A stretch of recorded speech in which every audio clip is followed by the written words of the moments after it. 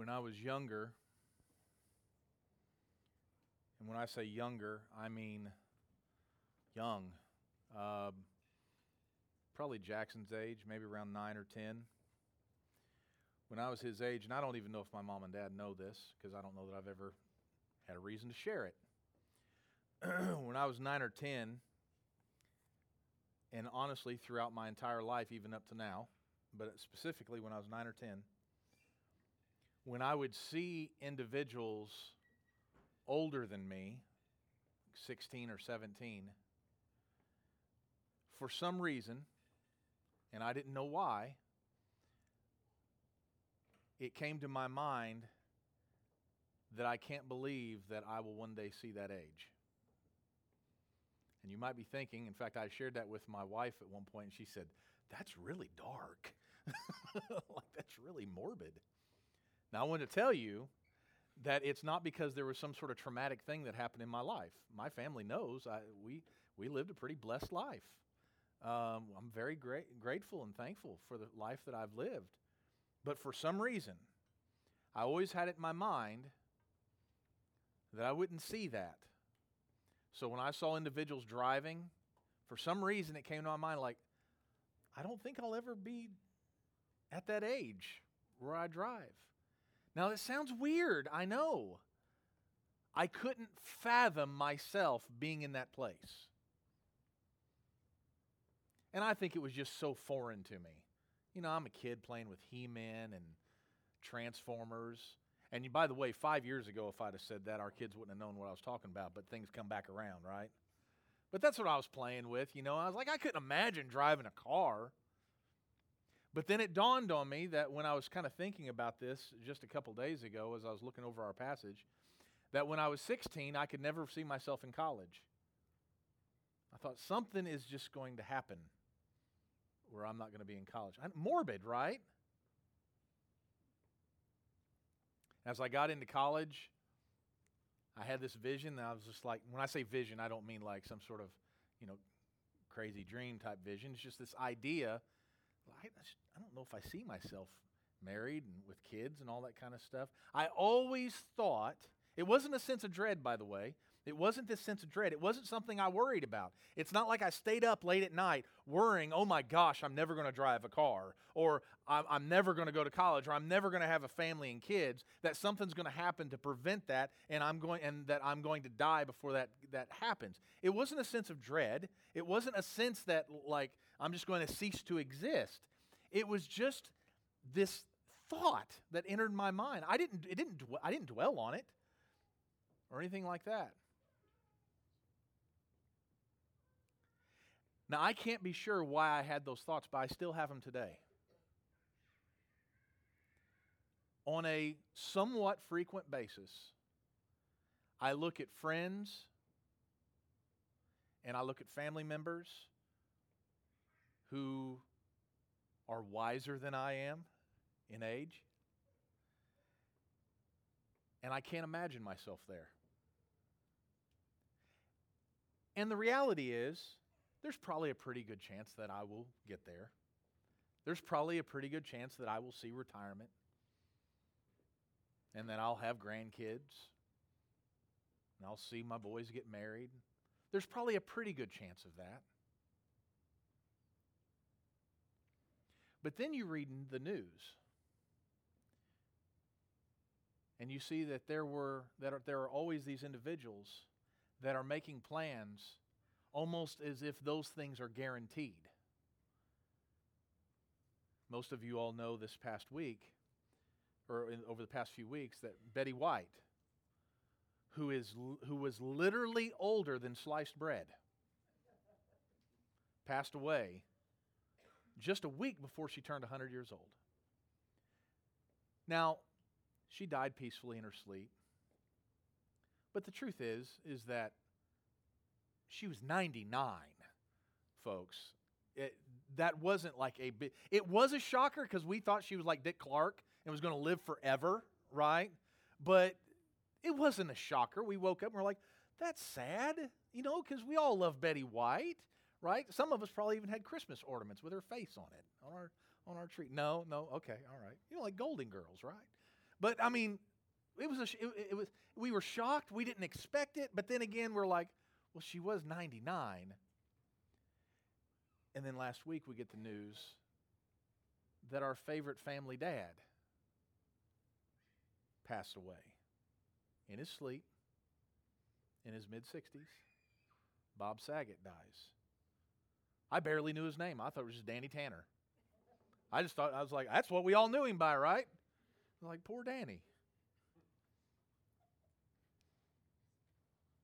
And here's what I have come to after thinking about this for a while.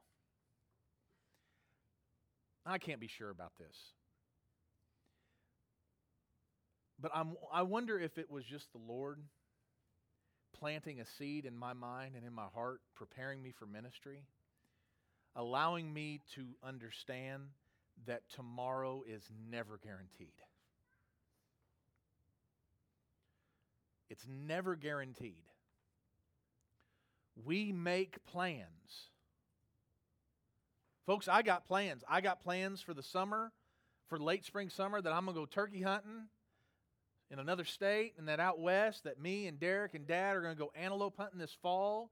I've got plans for that. I've got plans to see Lucas go to college in the fall, and that Jackson's going to go to 5th grade, and I've got plans to see wonderful things happen. I mean, I envision this stuff, but in the back of my mind, it's always this just seed in the back of my mind. It's not morbid. It's just a stark reality. I may not see tomorrow. I may not see tomorrow.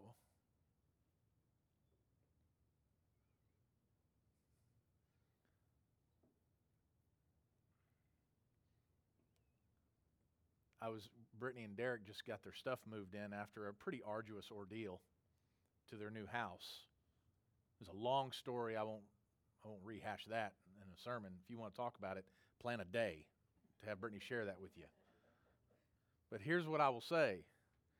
After that entire thing, I kind of chuckled at your all's expense when I thought, all their stuff is moved in. Wouldn't it be kind of funny if the Lord came back today? Nothing's not even unboxed yet. I just thought it'd be kind of funny and ironic. And then we would know without a doubt that the Lord has a sense of humor. Why do I say all that? Today's passage is, and I say passage, it's passages. We were going to walk through this morning chapter 17 of Revelation. And after I was wrestling with it, and when I tell you wrestling with it, here's what I wrestled with.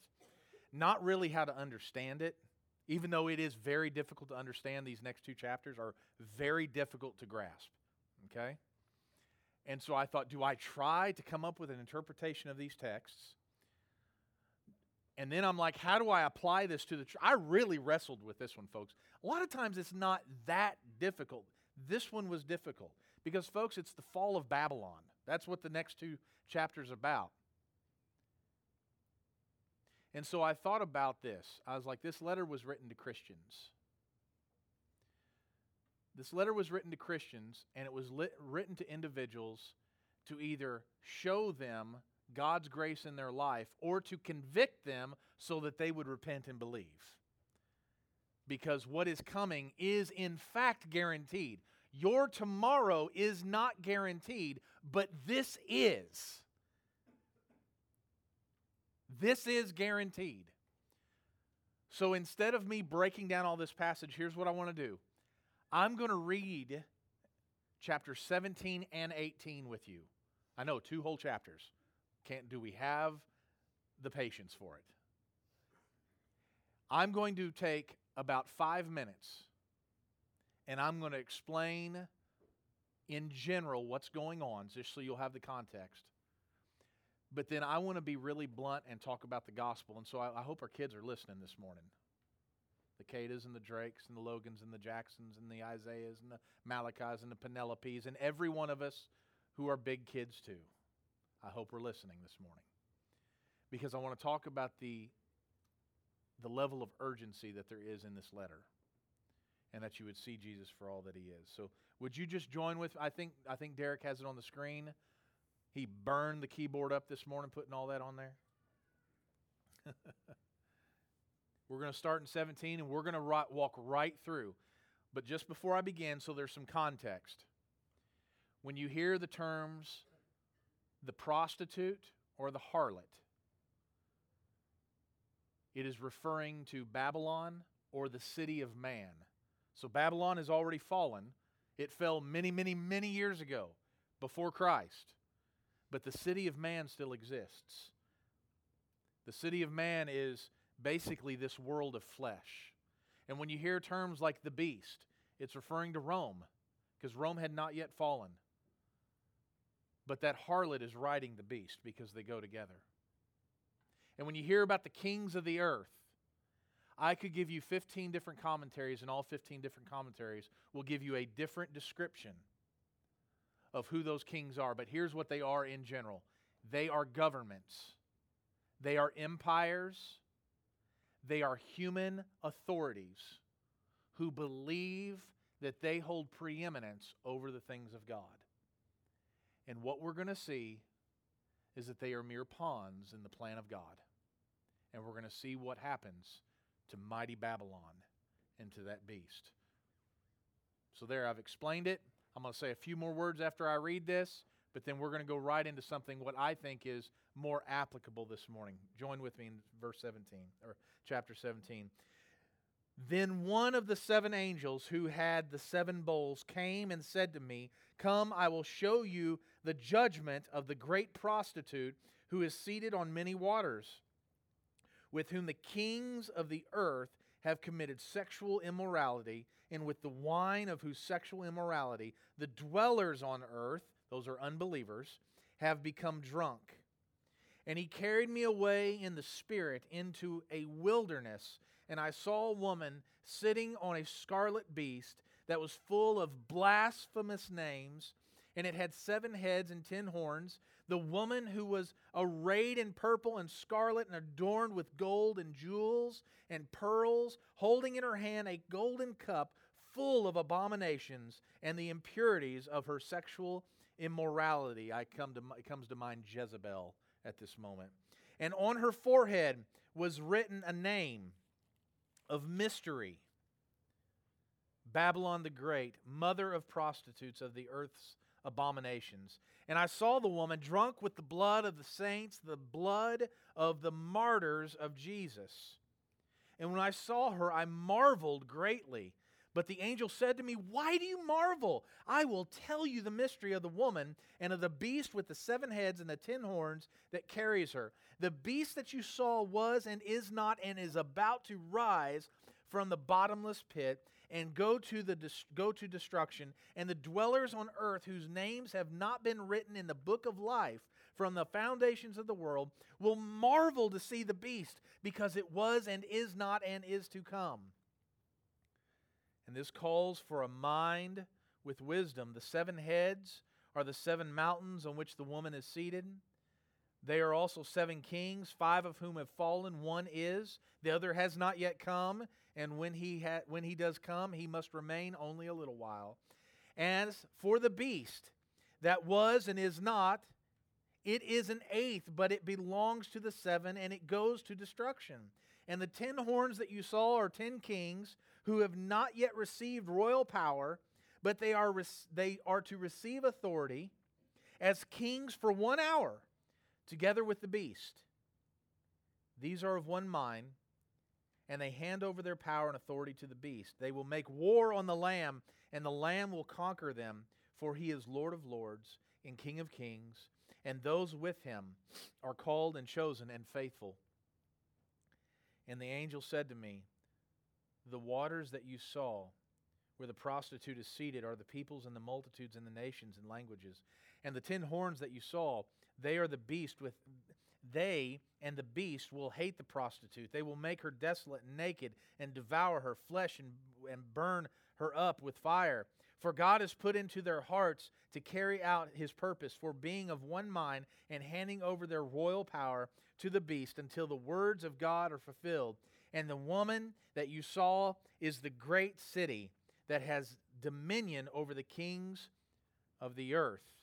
And after this I saw another angel coming down from heaven, having great authority, and the earth was made bright with his glory. And he called out with a mighty voice, Fallen, fallen is Babylon the Great. She has become a dwelling place for demons, a haunt for every unclean spirit, a haunt for every unclean bird, a haunt for every unclean and detestable beast.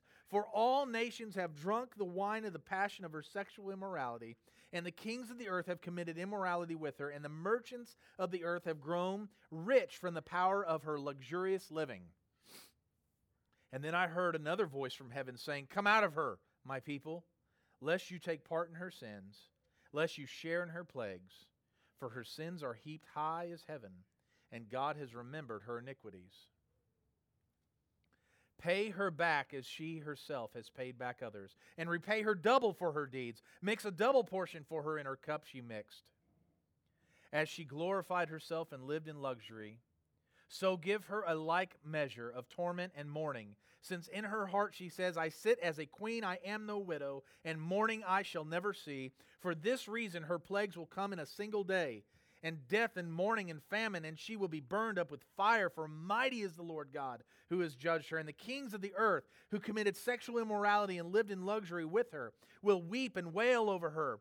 When they see the smoke of her burning, they will stand far off in fear of her torment, and say, Alas, alas, you great city, you mighty city Babylon, for in a single hour your judgment has come, and the merchants of the earth weep and mourn for her, since no one buys their cargo anymore, cargo of gold, silver, jewels, pearls, fine linen, purple cloth, silk, scarlet cloth, all kinds of scented wood, all kinds of articles of ivory, all kinds of articles of costly wood, bronze, iron, and marble, cinnamon, spice, incense, myrrh, frankincense, wine, oil, fine flour, wheat, cattle, and sheep, horses and chariots and slaves, that is, human souls. The fruit for which your soul longed has gone from you. And all your delicacies and your splendors are lost to you, never to be found again. And the merchants of these wares, who gained wealth from her, will stand far off in fear of her torment, weeping and mourning aloud. Alas, alas, for the great city that has clothed in fine linen, in purple and scarlet, adorned with gold, with jewels, and with pearls. For in a single hour all this wealth has been laid waste. And all shipmasters and seafaring men, sailors, and all those whose trade is on the sea stood far off and cried out as they saw the smoke of her burning, What city was like this great city? And they threw dust on their heads and wept and mourned, crying out, Alas, alas for the great city, where all who had ships at sea grew rich by her wealth. For in a single hour she was laid waste. Rejoice over her, O heaven, and you saints and apostles and prophets, for God has given judgment for you against her. Then a mighty angel took up a stone like a millstone and threw it into the sea, saying, So will Babylon the great city be thrown down with violence, and will be found no more, and the sound of harpists and musicians, of flute players and trumpeters will be heard in you no more, and a craftsman of any craft will be found in you no more, and the sound of the mill will be heard in you no more, and the light of a lamp will shine in you no more, and the voice of the bridegroom and bride will be heard in you no more. For your merchants were the great ones of the earth, and all nations were deceived by your sorcery. And in her was found the blood of prophets and saints, and of all who have been slain on the earth. Would you pray with me?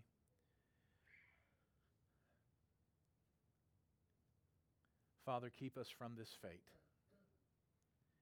Keep us from idolizing this great city. Keep us from idolatry. And keep us for yourself. Help us to remain in Christ, in the gospel, for all eternity. And it's in Jesus' name we pray. Amen.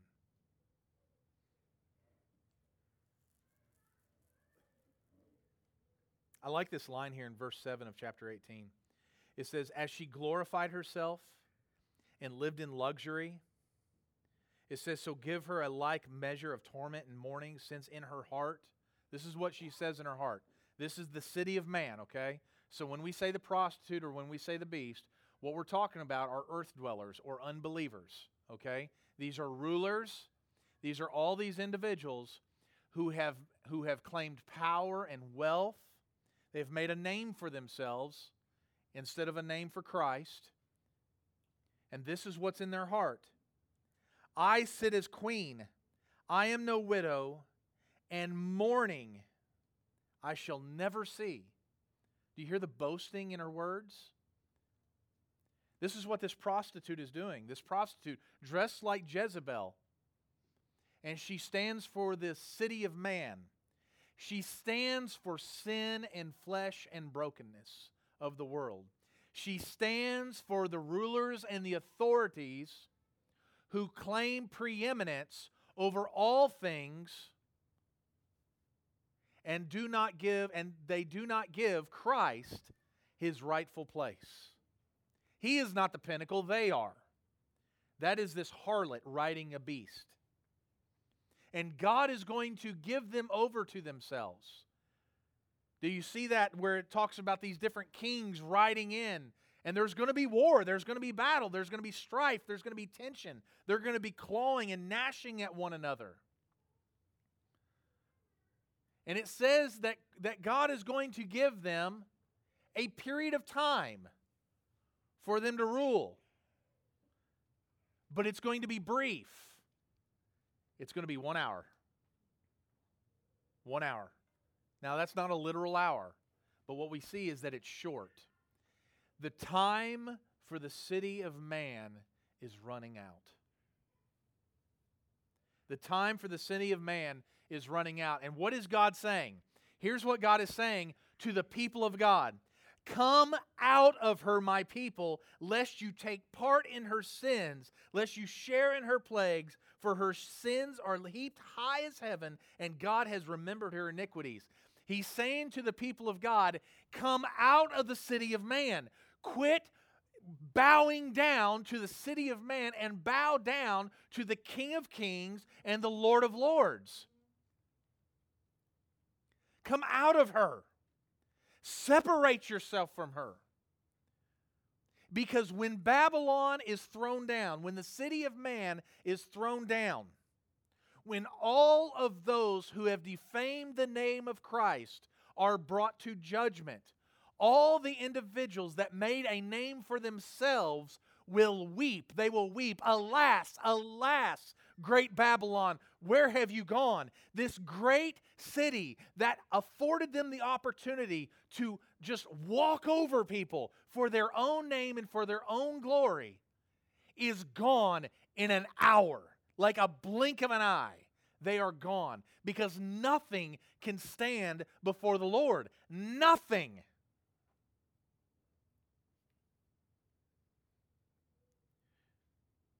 When you store up treasures for yourself, this is what you reap. This is what you reap. It is a healthy thing for us to remember that we may not make it home today. It's a healthy thing for us to remember that we may not wake up tomorrow. I know of a story of a young woman. She was the son of a pastor, pretty prominent pastor. I can't remember the name. She was a mother. She was a wife. Beautiful family. Active in church. Very committed to Christ. She was 30 years old.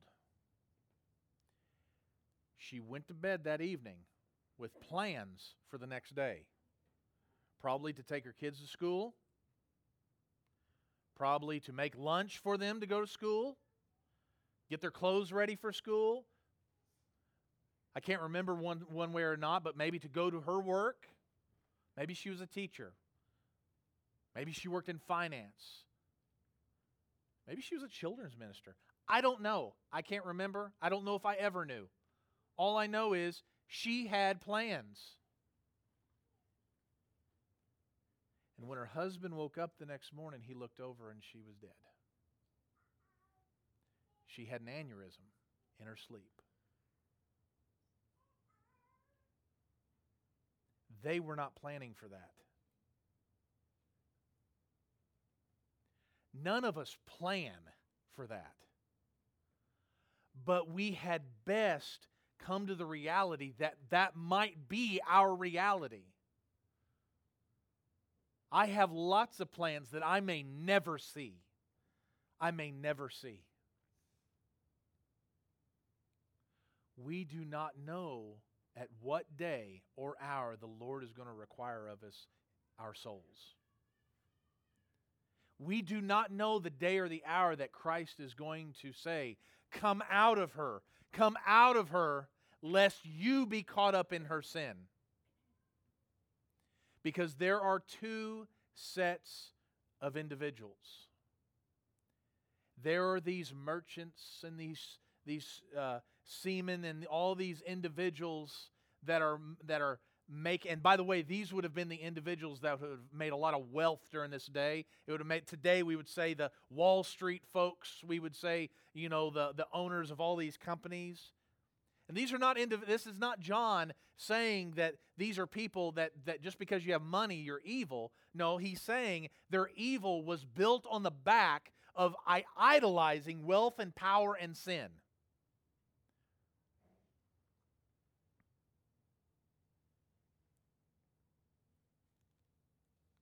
It says, "These are of one mind, and they hand over their power and authority to the beast. They will make war on the Lamb, and the Lamb will conquer them." Individuals whose names are not written in the book of the life, that's who we're talking about. These are individuals who've given their devotion and their commitment over to the beast, to the ways of man, to the city of man. And it says they will make war on the Lamb. But it says the Lamb will conquer them. It says the Lamb will conquer them before He is Lord of lords and King of kings, and those with Him are called and chosen and faithful. And it brings to mind when I was reading this, I was like, my goodness, John is really slamming on this city of man and these authorities, right? And as I was thinking, I was like, man, these governments, they're just rotten to the core, it seems, right? Now, you all are like, well, duh, they've been that way ever since, right? Well, I can tell you, I just want to tell you this story, okay? The last time that we saw a humble, peaceful government that admitted they were wrong, and you may say, well, wait a minute, we've heard politicians admit that they were wrong. They're not admitting that they're wrong, they were admitting that their predecessor is wrong. Okay, I know how that works, all right? Politicians are very good at apologizing for other people's mistakes. But there was a time when a government actually acted in a very humble way. In 1697, Boston, Massachusetts, yesterday was actually the day that we memorialize this. There was a judge who participated in the Salem witch trials. And 5 years after the Salem witch trials, on this day, yesterday in 1697, he lamented the fact that he participated in those trials, and they actually made it a day of fasting and repentance in Boston, Massachusetts, because of their involvement in the Salem witch trials. They admitted, and every year they did this on this day, because it was the day that they realized that they had killed some innocent people, both children and adults, and they lamented the fact. 1697, probably the last time that a government ever lamented for their own mistakes. But I will say this, the city of man will not repent. The city of man will continue, and their way is destruction. Now, I have a question for you. We're going to wrap this up pretty quick, and here's where I need the kiddos and all of us to really listen here. There are only two teams here. There are those who are going to revel in the city of man, and there are those who are going to be called out of the city because they are on the side of Christ. You've already seen a picture of what the city of man looks like, filled with debauchery, sexual immorality, brokenness, greed, and all those things. What I want to do that now is I want to contrast that with the picture of Christ and who He is and why we serve Him rather than the city of man. If we go over to Colossians chapter 1, verse 15, I just want you to listen to this. Speaking of Christ, Paul writes, He is the image of the invisible God, the firstborn of all creation. For by Him all things were created in heaven and on earth, visible and invisible, whether thrones or dominions or rulers or authorities. All things were created through Him and for Him. Catch that, right? All these authorities, all these rulers that are making a name for themselves, it was only through Christ that they were even created. They owe their existence to Jesus. And that's what happens with the created, sinful, broken order, is that they make a name for themselves, not realizing that the only reason they have a name to begin with is because God gave it to them. And He is before all things, and in Him all things hold together. Did you catch the description of the beast? Who was and who is not and who will be, right? It's a distortion of the Lord, who was and is and who will be, right? Who will always be. Because the power and the reign of the beast is temporary. Christ was and is and for eternity will be. Believe it or not, folks, there will be a day when there will be no beast, there will be no harlot, there will be no dragon, there will be no sin. We can't fathom that. And the only reason is because of Jesus. And He is before all things, and in Him all things hold together, and He is the head of the body of the church. He is the beginning, the firstborn from the dead, that in everything He might be preeminent. For in Him all the fullness of God was pleased to dwell, and through Him to reconcile Him to Himself all things, whether on earth or in heaven, making peace by the blood of His cross. Kids, adults, teenagers, you are saved, not by your reputation, not by your wealth, not by your friends, not by anything except for the blood of Christ. Kiddos, remember this. The only way that you spend eternity with God, with Christ, is to believe in Him and to repent. That's it. That's it. For in Him all the fullness of God was pleased to dwell, and through Him to reconcile to Himself all things, whether on earth or in heaven, making peace by the blood of His cross. And you, who once were alienated and hostile in mind, you see, we were once city dwellers.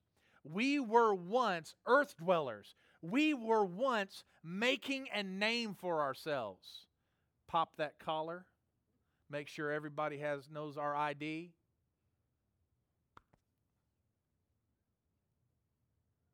That's what we were doing until Christ got a hold of us.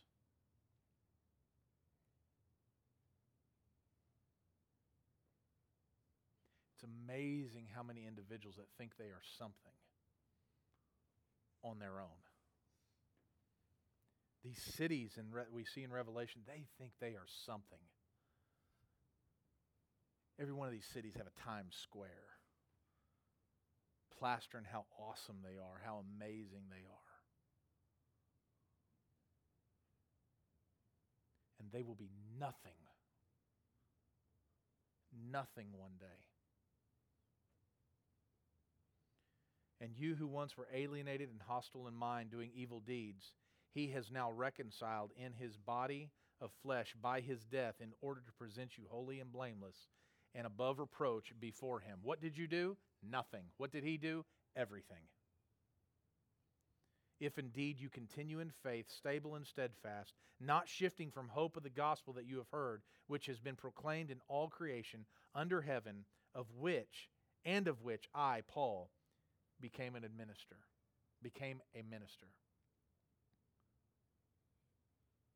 How are we saved? Through Christ. Through Christ. We are saved through Christ. Christ is the one that does the saving. And He is saving us from what we've read in Revelation. And He is saving us to Himself.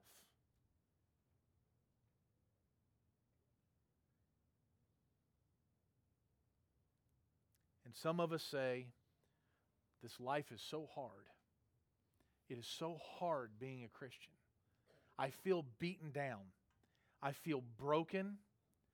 I am just tired of being an outcast. I want, just for once, to have a name for myself. Just for once, I want to be the guy or the gal. I want to be the one with the name in lights. Just for once, all right? Because this world is really, really hard. Really, really hard. And I don't know if I can keep on. I don't know if I can keep on. I don't know if I can remain in the faith. Because it is just so hard.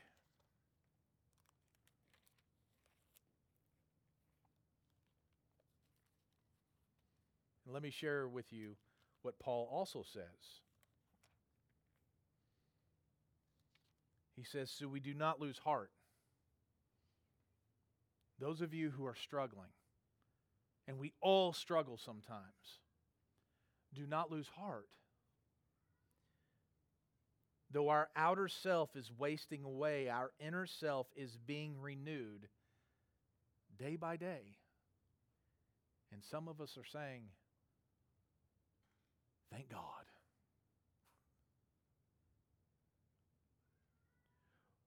For this light, momentary affliction is preparing for us an eternal weight of glory, beyond all comparison. As we look not to the things that are seen, but to the things that are unseen. For the things that are seen are transient, but the things that are unseen are eternal. How many of us are fooled by our eyes? We are fooled by our eyes, and we are chasing pipe dreams. We are chasing the city of God, the city of man, because we think that that is going to reign eternal, that that's going to give us all the happiness and the joy in the world. But what does the Lord say? What is Paul saying here? Speaking the words of the Lord, he says, those things are transient. They're not going to be here forever. You see where the shipmen and all the merchants, and they made their mistake because they thought all of these things that they were pouring their souls in were going to last forever, and they are going to rot. They are going to be lit up. When Babylon goes down, everything goes down with the ship. And the Lord says, as we look not to the things that are seen, but to the things that are unseen. For the things that are seen are transient, but the things that are unseen are eternal. There is an eternal weight of glory. Are you afflicted this morning by whatever it might be? And what Paul is saying is, just hang on, because this life is but a breath. Do not take it for granted, because tomorrow you may not have it. Tomorrow you may not have it. And there is only one door by which we can enter the kingdom. One. There is only one door. So Jesus again said to them, truly, truly, I say to you, I am the door of the sheep. I am the door of the sheep. How many people are trying to save themselves in the world? It's amazing. All these self-help, if you go to the self-help book section in a library or in a bookstore, oh my gosh. I'm surprised the floor joist can withstand the weight of those massive volumes. Be your better self today. I just imagine that's how they actually would read it. You know, if it was an audio book. Everybody trying to save themselves other than going to the only one who can actually save us. And it's Jesus. That's the only one. All who came before me are thieves and robbers, but the sheep did not listen to them. I am the door. If anyone enters by me, he will be saved and will go in and out and find pasture. The thief comes only to steal and kill and destroy. I came that they may have life and have it abundantly. Now, I want you to catch this. How in the world does this relate to Revelation? Here's why. The city of man is like thieves. They are like wolves, and they make all these promises. All these promises. You too can be an Instagram influencer. Just take the right angle of selfie. You too can be this. You too. The world makes us promises and promises and promises. Promising to give you life abundantly. Let me explain what Jesus means here. When He says He's going to give you life abundantly, it does not mean that you're going to be a wealthy, rich, mansion-bearing human being. It doesn't mean that you're going to have this reputation that is up in lights. It may mean that you end up crawling to the foot of the cross. It may mean that you are washing your Savior's feet with your hair. It might mean that you get crucified upside down.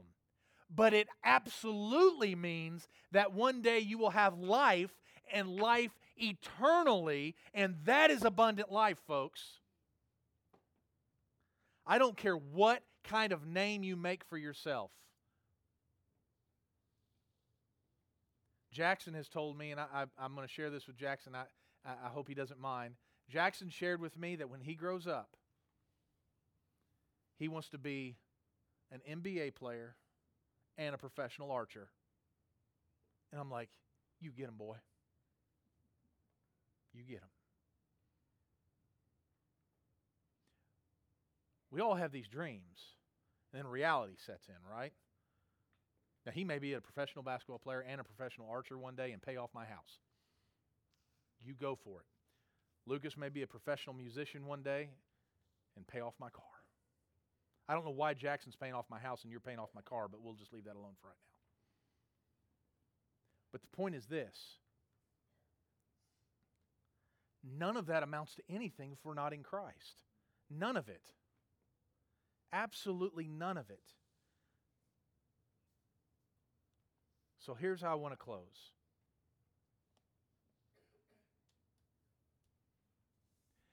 That harlot is riding that beast right now.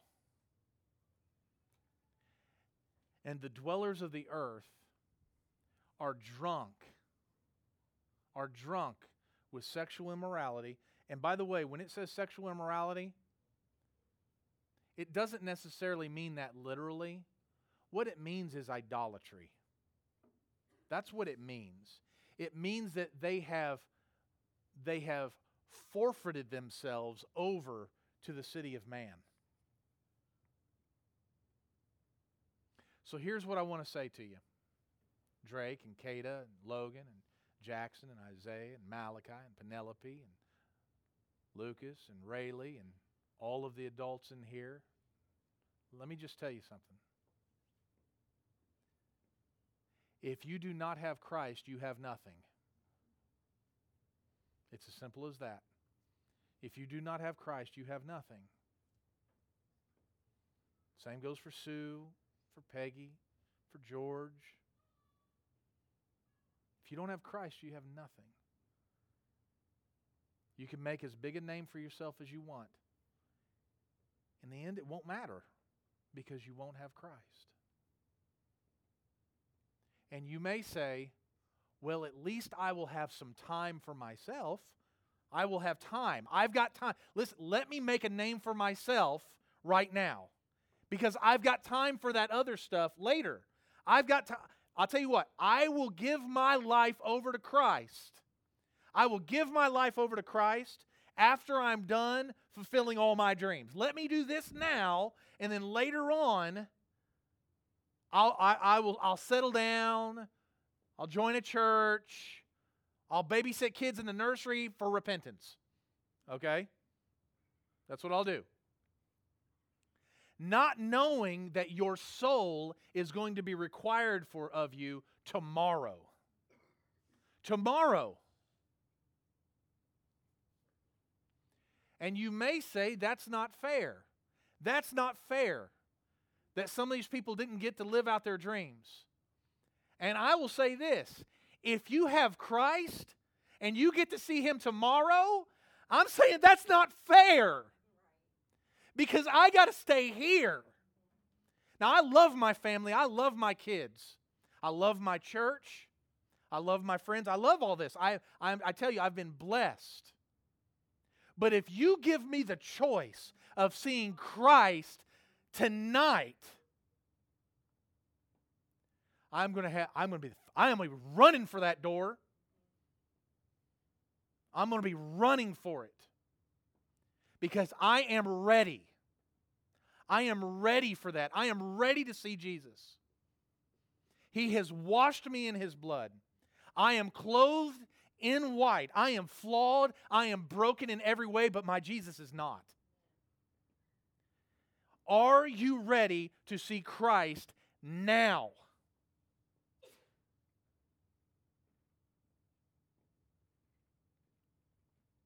And if you're not, then you better get ready. Because He's calling people out of the city right now. He's calling people out right now. Are you one of them who He's calling out? And by the way, He's like, how does He know that He's in the city? Because He knows you, because He knows His sheep. And your name is written in the book of life. Is your name written in the book of life? Don't sacrifice an eternity of hell for momentary transient pleasures now. Trust Jesus now. I accepted Christ. You know what? I'm going to restate that. I didn't accept Christ.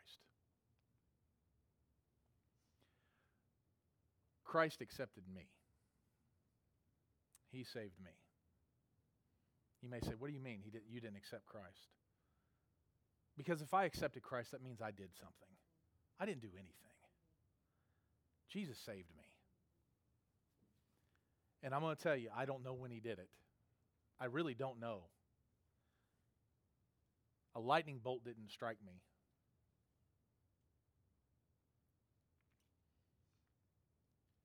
But I believe it was sometime in my mid-teens.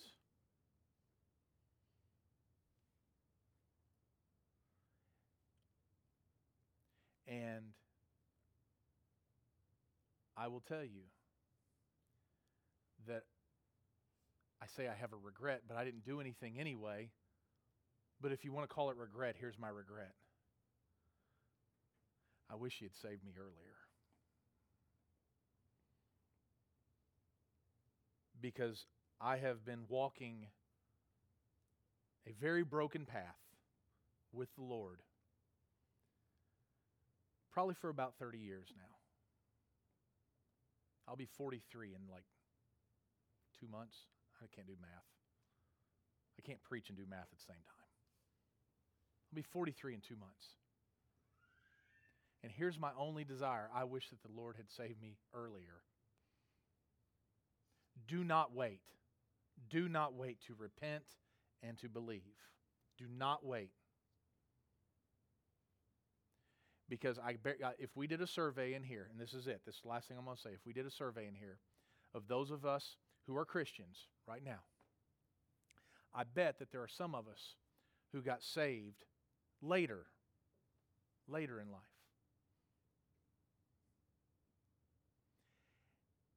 And your greatest regret is that you didn't get saved sooner. Because there is nothing like walking with the Lord. You may think that the world has everything to offer, and it does not compare to Christ. It just does not compare to Jesus.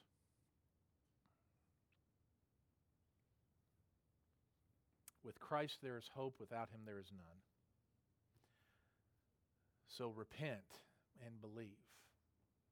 He is the very image of the living God. He holds everything together.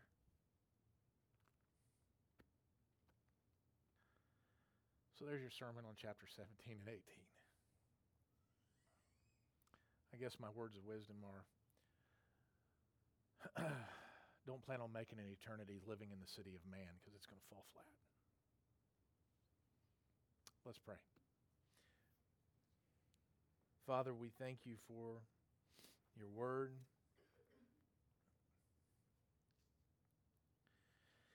And I thank you that you saved me many years ago. And even though I am, in my own mind, a massive failure, I know that you love me. And you're patient with me. And you're patient with all of us. If you weren't patient, Lord, you wouldn't have even given us Jesus in the first place.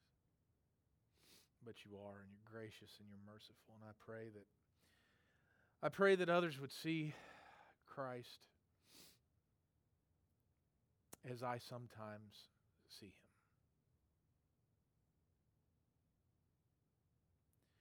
And personally, Lord, I pray that you would allow me to see Christ as you see him more regularly.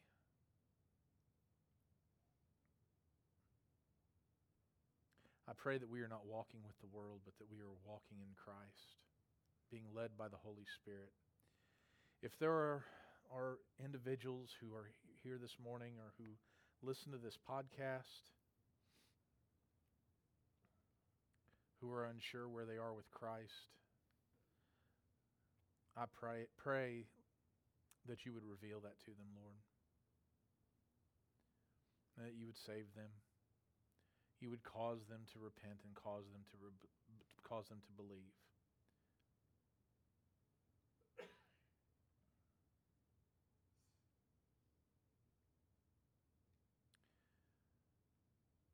Father, I pray that you would bless our tiny church. I pray that you would make us absolutely sold out to Jesus. And that we would not be caught up into the city of man, where so many people tie up all their hopes and dreams.